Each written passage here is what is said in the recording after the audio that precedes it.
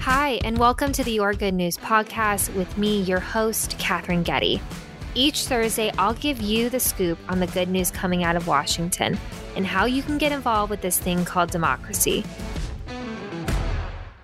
Welcome back to another episode of the Your Good News podcast. Thank you so much for joining today. But I'm going to jump right in. The threat of a financial default remains pretty high in Washington and, well, frankly, the world. So, have our elected leaders and their staff gotten any closer to a deal on the debt ceiling? Well, that's the news coming out of Washington. So, I've covered in the last few episodes about the debt ceiling, but let's level set again. The debt ceiling, in a simplified version, is the nation's credit card. So it is the accrued debt. The accrued debt from both Republicans and Democrats that have voted for approved massive spending bills, some for COVID and some for other priorities. Nevertheless, as it stands now, the U.S. hit the debt ceiling earlier this year, and Congress and President Biden have yet to agree on the new level. So the debt ceiling is actually a law that has to be passed to raise the level of borrowing that we as a country can do. That level is important because U.S. Treasury basically moves around all the money, makes sure everything is covered for against that level. So any default on the debt, which could be coming up as soon as June 1st. So when this episode comes out on the 25th, less than 6 days away, and it could have catastrophic impacts on the debt. I am recording as of Monday at 7 p.m. Eastern Daylight Time, I believe it is.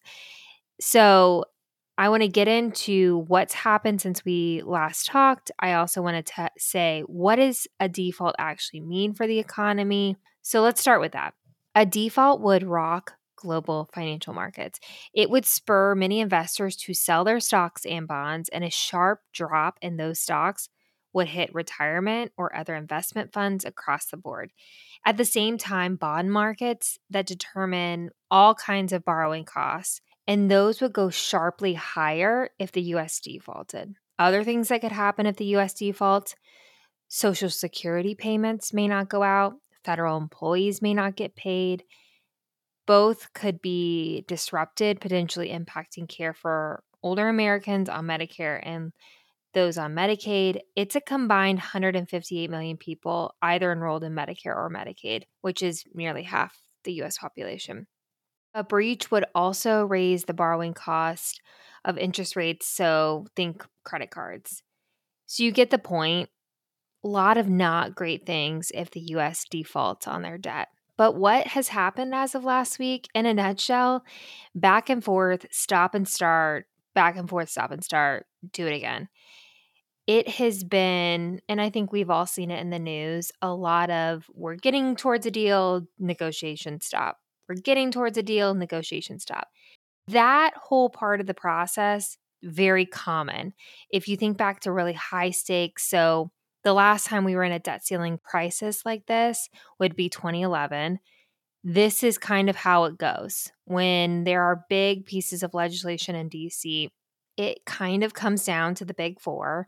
As a reminder, that's Senate Majority Leader Chuck Schumer, Democrat of New York, Senate Minority Leader Mitch McConnell, Republican of Kentucky, Speaker Kevin McCarthy, Republican of California, House Minority Leader Hakeem Jeffries, Democrat of New York, that meet with the president. So that big four is basically where the decisions are being made.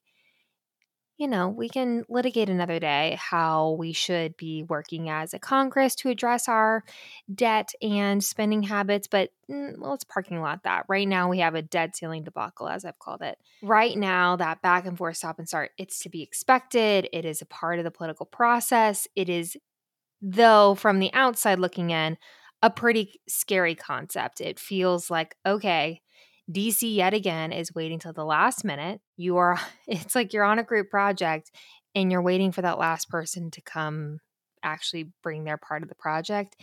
It's not pretty while it's happening. But things, in my mind, I think things are actually happening. As of Monday, like I said, I'm recording it around 7 p.m. Word continues to trickle out that there has been progress, there has been baby steps. And I think that's like I said, to be expected. These negotiations overlay the fact that President Biden had been attending the G7 towards the end of last week. So he flew to Japan to be a part of the G7 conference where Ukrainian President Vladimir Zelensky appeared on Sunday making, pleas for more support in the Ukrainian defense of their country against the invasion from Russia. So there's a lot of global things happening. And a lot of it also kind of is overlaid by the fact that our economy, the US economy, has major implications around the world, hence the global catastrophe I spoke of earlier. This debt ceiling negotiations also hung over the G7. So the impact that this is having globally cannot be understated. And I know I've said globally about 1,000 times today, which you probably don't expect when you're hearing from the good news coming out of Washington, D.C. But I think kind of giving you the context of what also is happening for the people that are in the negotiation, so for President Biden, is important. When the meeting today happened, so the meeting, I say today as in Monday, happened, this was following up on staff level negotiations that have been occurring since last Tuesday. Those negotiations stopped and start. There was some movement. Maybe there's not movement. Maybe there is movement. But it's really important when you think about the dynamics of the fact that House Republicans, Senate Democrats are going to approve whatever the president has blessed. House Republicans are not in the same boat. They have a different view of how we need to address our debt ceiling. So, getting Speaker McCarthy and President Biden in the same room is really important at this point in the negotiation. So, as of May 22nd, getting those two in the room, getting to the heart of maybe what are the differences is really, really important. So, as of right now, there is still not a resolution, I would say, on the debt ceiling. This is going to come out on Thursday, May 25th. So, more to come. If anything happens, I will record a special episode to give you an update on what's happening with the debt ceiling. As always, thank you so much for tuning in to another episode of the Orca News Podcast. I hope this helps break down what you've been seeing in the news, giving you context that this is super normal, that negotiations go back and forth. It's not comforting, but it is really normal in the Washington, D.C. paradigm. As always, tune into the Orca News Podcast to hear what's happening in Washington. I want to share with you, the good that's happening in DC, hopefully good, because I think it's important for you as you engage with our constitutional republic, this US government. I thank you so much for your time. As always, follow me on Instagram at Catherine Getty. Subscribe to the podcast so that each Thursday or whenever I drop special episodes, it is in where you listen to podcasts. And as always, tune in next week to another episode of the Or Good News Podcast.